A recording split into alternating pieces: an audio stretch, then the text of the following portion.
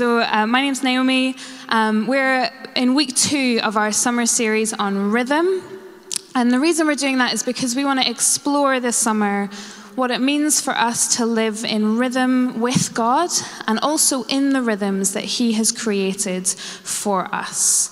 And Andy started us off last week thinking about pace, and he encouraged us towards some really practical ways to address what is an often very hurried pace in our lives. So there's very little that we can do before we slow down. It's a really crucial thing to learn how to do. So if you haven't caught up on that, then you can catch up on it online. But this week, we are talking about Sabbath.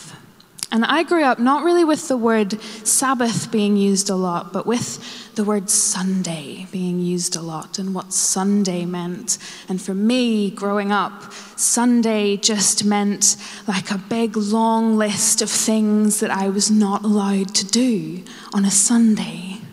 There's no TV on Sundays, unless it was Christmas Day, weirdly. I don't know how my parents got around that morally, but they did. So no TV on Sundays, no homework on Sundays, which is fine if you've done your homework. But as a child, I was team last minute, so I had rarely done my homework. So Sundays became very stressful. No shopping on Sundays, which is fine. I don't really want to go shopping on Sunday until you realize that you forgot to buy milk. And I mean, let me tell you guys, an Irish household without a steady flow of tea is basically the famine all over again. I mean, it's a disaster, you know? So Sunday for me meant church and lunch and boredom. And I had no concept growing up of what it meant to keep the Sabbath. And I think actually for a lot of us, the same is true. The same thing still applies to us. But you know what? We ache for what the Sabbath offers us, don't we? We ache for rest. We ache to stop. We ache to catch our breath. A constant conversation around this time of year seems to be, what are your plans for the summer? You know, and when people ask me that, I'm like, I don't know. I don't really have any plans. Please stop talking to me. No, that's not true. But what are your plans for the summer? And maybe you've got like all singing, all dancing plans for the summer. And if you do, well, you have a lovely time. I'm sure we will see it all on Instagram.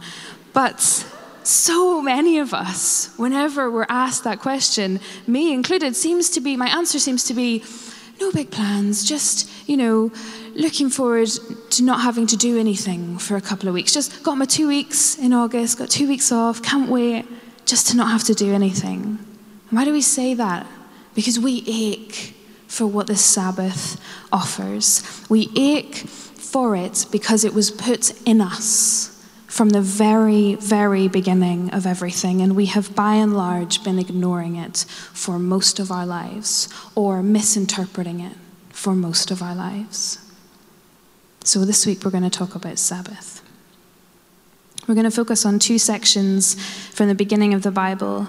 The first is in Genesis, which is the first book of the Bible. The second is from Exodus, which is the second book of the Bible. So it's very easy to follow. We're right at the very beginning. So if you've got a Bible or your phone, find Genesis chapter 2. It's going to be on the screen behind me as well. This is the creation story, this beautiful poetic account of how the world came to be. In the parts preceding this, we read about the sky and the sea and the sun and the stars and the plants and the animals and the humans being created, God's masterful work of epic creation, more incredible than anything we have ever seen or will ever see. And each time He creates, God says, it is good, it is good, it is good. Until He makes the humans, and then He says that we are very good, which is nice. And then in chapter 2, we read this. Starting at verse 2. By the 7th day, God had finished the work He had been doing. So on the 7th day, He rested from all His work. Then God blessed the 7th day and made it holy, because on it he rested from all the work of creating that he had done. And now if you flip over to Exodus chapter 20, here the people of Israel are on the move. They have been freed from slavery in Egypt, but they are now wandering around in the wilderness. 1 minute fully committed to God, the next pretty much in total rebellion to him. So God takes Moses, their leader, up a mountain and puts some boundaries in place because these people need guidance. They need guidance from God himself, from his mouth. And so he gives these commandments to Moses for the people to live by. And you'll know them because generally we live by them too, right? You know, do not murder, do not steal, do not commit adultery, do not lie, etc., etc. We read them in a few places across Scripture, but the first time is in Exodus chapter 20. So let's look at verse 8. It says, "Remember the Sabbath day by keeping it holy. 6 days you shall labor and do all your work, but the seventh day is a Sabbath to the Lord your God. On it you shall not do any work, neither you nor your son or daughter, nor your male or female servant, nor your animals, nor any foreigner residing in your towns. For in 6 days the Lord made the heavens and the earth, the sea and all that is in them, but he rested on the seventh day. Therefore the Lord blessed the Sabbath day and made it holy." Let me pray. So Holy Spirit, we invite you to come and be so present with us. And we do that for ourselves because we too easily forget you. And we don't want to do that tonight. So we remember you, Holy Spirit. And we invite you to come and breathe on these words and speak to our hearts. We are open to you. We say yes to you. Amen. Sabbath is kind of like a fairly unfamiliar word in our culture today, isn't it? I mean, even in the church, we don't use it a lot. We speak of the concepts that it entails, like we talk about resting and we talk about stopping and we talk about worshiping. But the word itself is seldom found in our tongues. The word Sabbath comes from the Hebrew word Shabbat, and at its root, it's a very simple word. It means to cease. It literally just means to stop, to rest, to cease activity. So when you Sabbath, you stop. You cease your hurried, busy activity of doing and getting and achieving and producing. Not because any of those things are bad, but you just stop. Sabbath is a gift that is given to us, and it is a command to us as well. And we need to pay attention. So let's go back to those verses from Genesis. By the seventh day, God had finished the work he had been doing.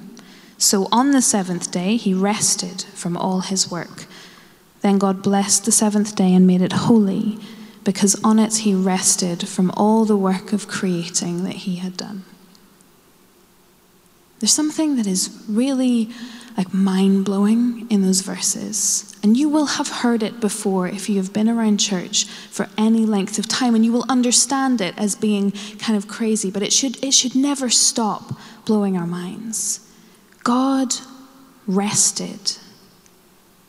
God who needs no sleep. God who never slumbers. God who never tires. God whose energies never run out. God who is not human like us.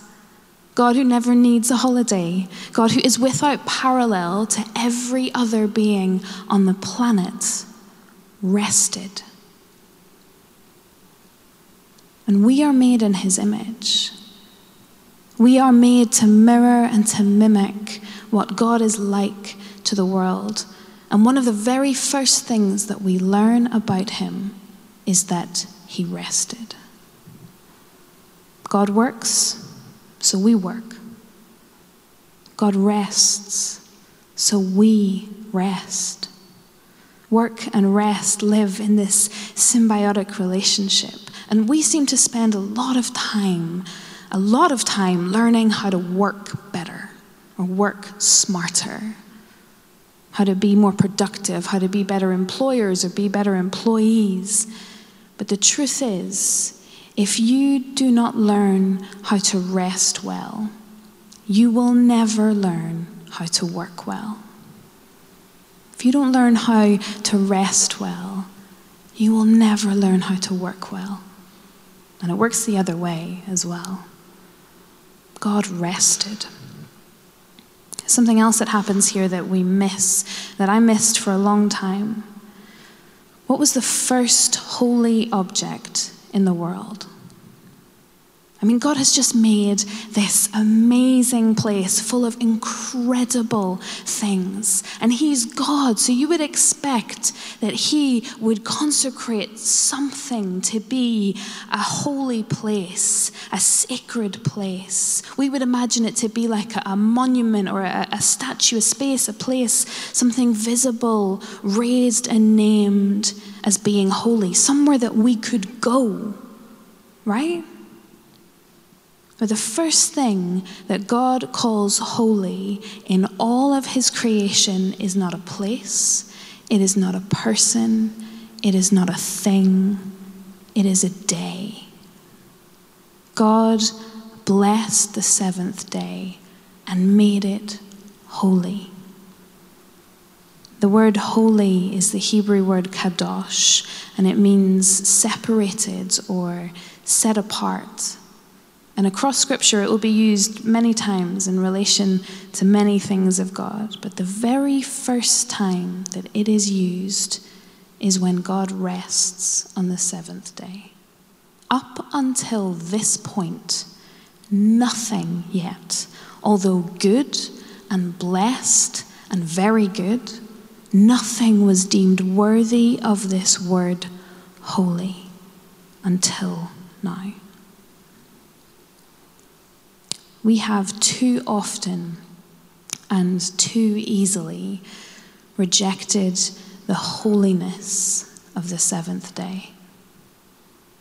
We live as image bearers of God. We enjoy the fruits of this earth. We live under the stars. We live by the light of the sun. We live in creation. And yet, when we do not rest and cease on the seventh day, we live incomplete in God's creation. If God blessed a day for us and made it holy for us and ceased and rested on that day so that we could too, why so often do we compromise? Why do we decide what our days will be? Because you see, the nature of the Sabbath has already been decided for us. It will always be holy because that is how God made it to be. Our observance or non-observance of it is not going to change that. But our observance or non-observance of the Sabbath will deeply and drastically and dramatically change us. What we are depends on what the Sabbath is to us.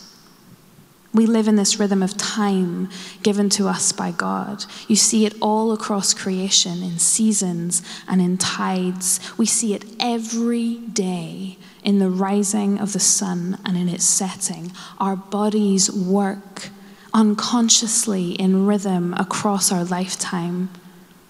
And yet somehow we often think that we are above those rhythms, working well into the night, and often at the same pace across large chunks of our year.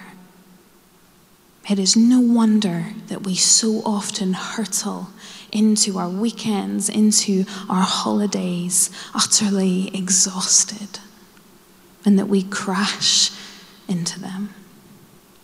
Yes, we are strong and capable people. We can work without ceasing. We can labor without stopping. But remember, no other living thing lives like this. No other living thing lives like this. We are part of this creation story, so we are subject to its laws and to its rhythms. And God has blessed our time, and he has made one part of it holy forever and invited us to participate in that holiness. When we build a life with the steadying repetition of Sabbath running throughout it, we are building something that will last us into eternity. Because the Sabbath is an example of the world to come. The Sabbath is not just for now, it is forever. There's a pastor in America called John Mark Comer, and he's written and spoken a lot of things on this topic of Sabbath. And he said this thing that if you add up one day a week over the span of like an average adult's lifetime, that it adds up to about a decade. So put it like this. If you add in a decade of rest and worship, or you take away a decade of rest and worship from your life, not from a hypothetical life, from your life, you're looking at a very different kind of life. And man, I don't know about you, but I don't want to get to the end of my life and realize that I missed out on this God-ordained kind of life because I was too busy or in too much of a hurry. God blessed the seventh day, and he made it holy for us. And then he asked us to remember it. It is an invitation, but it is also a command. In Exodus 20, that section from what we call the Ten Commandments that we reread earlier, there are some important things to note here. The first thing to note is that out of all of these 10 commandments, this one is the longest. The second is also pretty long, but this one is the longest. It is given the most time. It is given the most detail. And when that happens in the Bible, it is purposeful. It's not just like God got carried away. It is meant to get our attention. When something is long, or especially when something is repeated in the Bible, we're meant to sit up and pay attention. So let's touch on a few things here from these verses. That first word, remember. Remember the Sabbath day. Why? Because everything in you and everything in this world is going to cause you to forget it. Remember. 6 days you labor and do all your work. And this is not just your employed hours or the thing that takes up most of your time. This is everything that is work. Your supermarket, shop, mowing the lawn, taking the car to the garage, going to the bank, tidying your house, doing all of these many, many little things that we fill our time with. This is important. The Sabbath is not the same thing as a day off. It's not the same thing as a day off. A day off is when you catch up on all the life admin that your working hours don't allow you to get done. And most of us have a list as long as our arm to get through that lasts several weeks and never really finishes. And maybe, hopefully, a day off also incorporates some fun stuff too. But the Sabbath is not a day off. We read on, the seventh day is a Sabbath to the Lord your God. This language of holy to the Lord is used all throughout the scriptures, and it can be translated also as dedicated to the Lord. So the Sabbath day is an entire day that is holy, that is set aside, that is dedicated to the Lord. It is a day for rest, and it is a day for worship. John Mark Comer says that when he Sabbaths, he runs everything through the grid of, is this rest and is this worship? And I've adopted that too. And if the answer to both of those questions is yes, then I delight in it. And if it's not, then I hold off because I have got 6 other days. And it also reminds me that as much as it is about me and as much as it is for me, it is also not about me at all. It is a day where we get to give God our rapt attention. It is a day directed towards and dedicated to the Lord. The Sabbath is for us. The Sabbath is dedicated to God. And the Sabbath is also for those around us. Look at the rest of that commandment. On it you shall not do any work, neither you, nor your son, or your daughter, nor your male or female servant, nor your animals, nor any foreigner residing in your towns, covering all possible bases. The Sabbath is a gift to you and to us and everyone that we are connected to, because the Sabbath is a celebration. That word Shabbat that we looked at earlier, it can also be translated as meaning to celebrate. You're meant to enjoy the Sabbath. In fact, you get to enjoy the Sabbath. God has given you one day a week to do the things that you love, to see the people that you love, and to enjoy the things that you have. The Sabbath is not a day for getting, it is a day for enjoying. And the thing we read throughout Scripture, I think, is that the principles of the Sabbath are set. They are immovable. So the Sabbath should always be a day of rest and worship dedicated to God. But the practice of it isn't actually set, because everyone practicing the Sabbath is different. And so that means that we don't get to judge anyone else's practice of Sabbath. What is rest and worship for one person may not in any way be rest and worship for another. There is freedom in the Sabbath. It's not a legalistic day of adhering to a whole ream of things that you are not allowed to do. It is not a day of guilt. It is a day of rest and a day of worship dedicated to the Lord, and that is something to enjoy. And we also get to prepare for the Sabbath. And this is something I think that we can really learn from Jewish culture. A few years ago, I was in New York, and when I go on holiday, I'm a total idealist. I mean, my imagination is like so far and above what is reality. But I was in New York, and I had this idea. I was like, I want to walk across the Brooklyn Bridge. I want to walk from Brooklyn to Manhattan, across the Brooklyn Bridge, preferably at sunset if I can manage it. And I want to have the Manhattan skyline in front of me, and it's going to be epic because I have all these big experiences, and I think my life is going to be changed. It's going to be amazing. This is all going on in my head. I was with my brother. I didn't share all of this stuff with him. I just was like, hey, we should walk across the Brooklyn Bridge. And so we spent the day in Brooklyn, and we were making our way to the bridge, and it was gradually getting darker, and we were no closer, but frustratingly, the Brooklyn Bridge is really big. So you can see it pretty much from wherever you are in Brooklyn. And so I had no idea where I was, but I could see the bridge. And I was like, I don't know how to get there. And I'm starting to get hungry. And my dream is slipping from my fingers.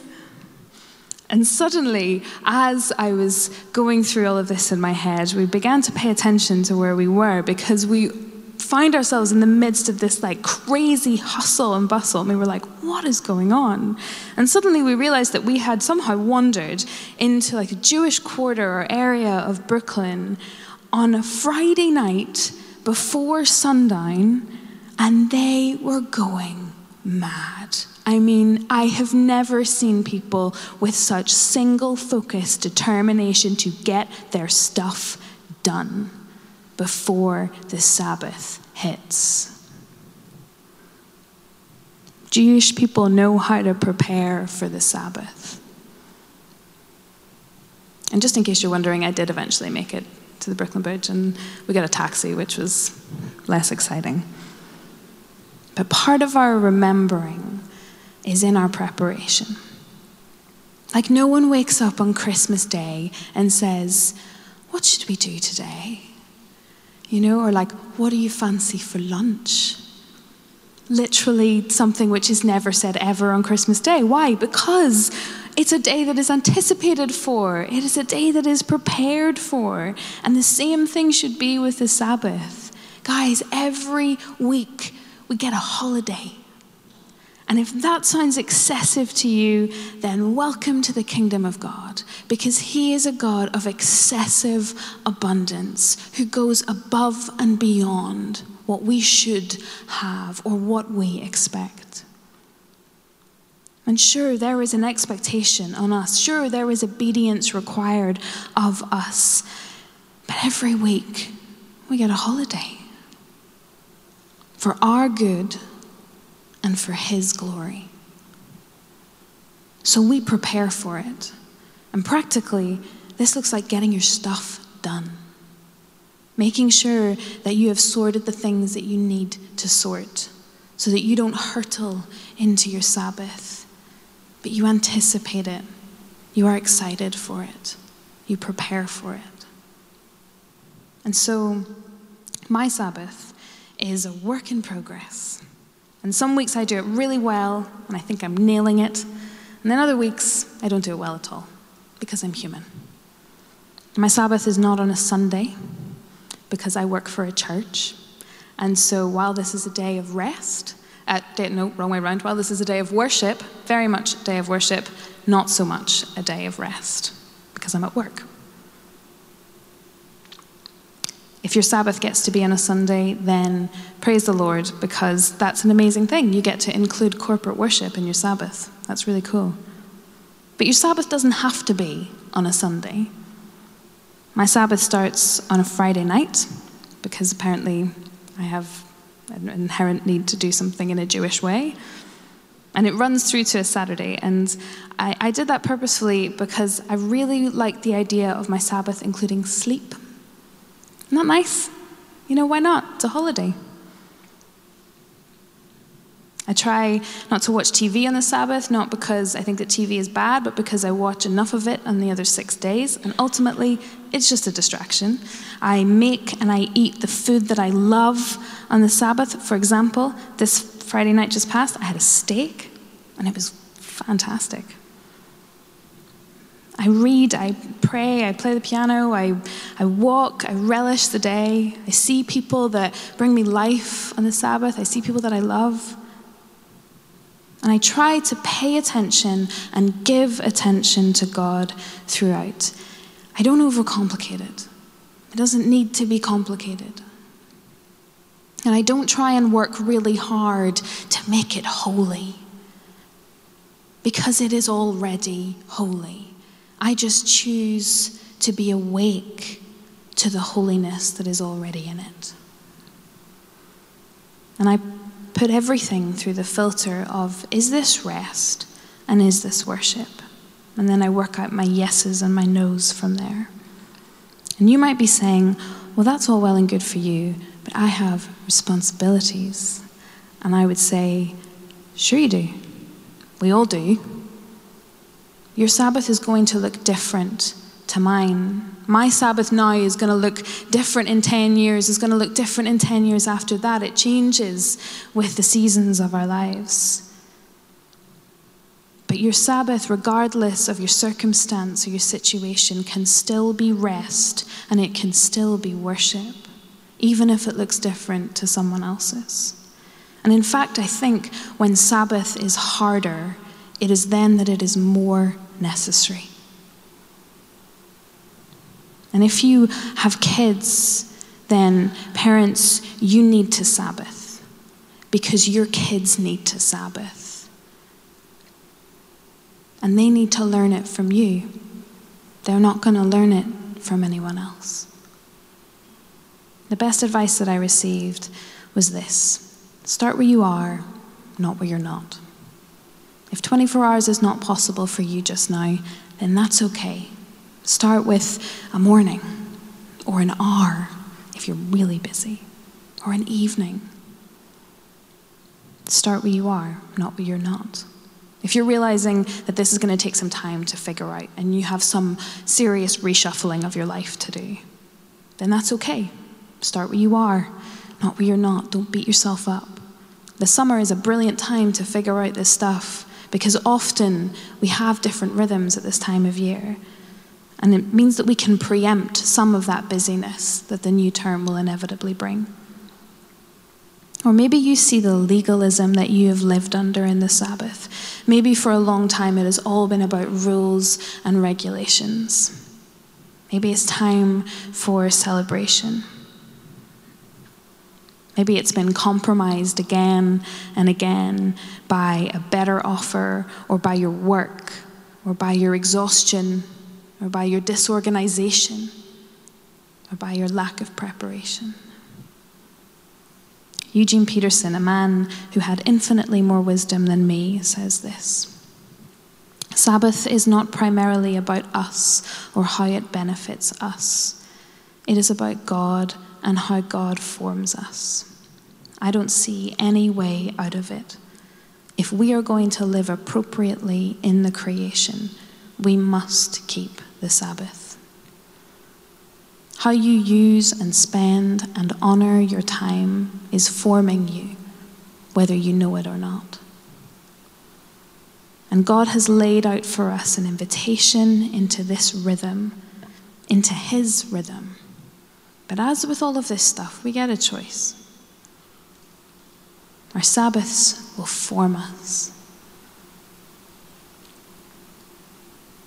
And we get to accept that invitation today. And so like Zach said earlier, each week we're doing a spiritual practice. And you cannot form a spiritual practice in a week. But you can have a taster. You can give it a go in a week. So our practice this week is very simple. Sabbath. Do it. And also, think about it. What is your current rhythm of Sabbath? What's your current approach to the Sabbath? Have you thought about it a lot and are amazing at it? If so, keep going. Have you literally never thought about this before in your life and your brain is a little bit fried right now? What is God saying to you about that this week? And if you're looking for some summer reading, then 3 books that I can recommend to you. You don't have to read them all.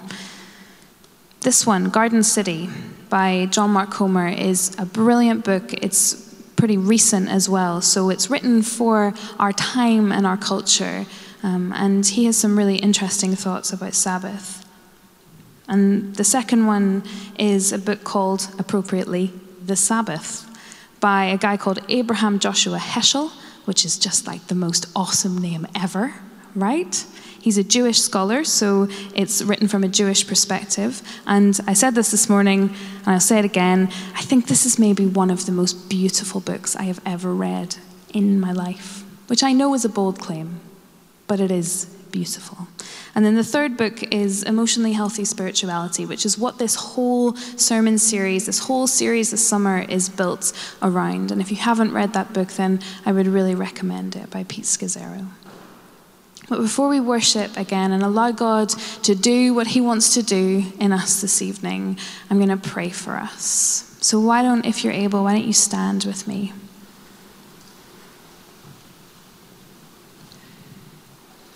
Why don't you just, in your heart, hold out to God whatever it is that he is doing in you tonight. What is it that the Holy Spirit has been prompting in you tonight? We believe that God speaks to us, but we have to listen. So why don't you take a minute just to listen to God and allow him to speak to your heart, to prompt you in the things that he wants you to pay attention to tonight, because he is always at work. So Holy Spirit, we welcome you. Will you come and speak to us? Will you speak to our hearts? Will you do what only you can do in us? There are so many things we are capable of ourselves, but we don't want those things. We want the things of your Spirit. We want the things that will transform and change us in a lasting and real way. So Holy Spirit, we welcome you.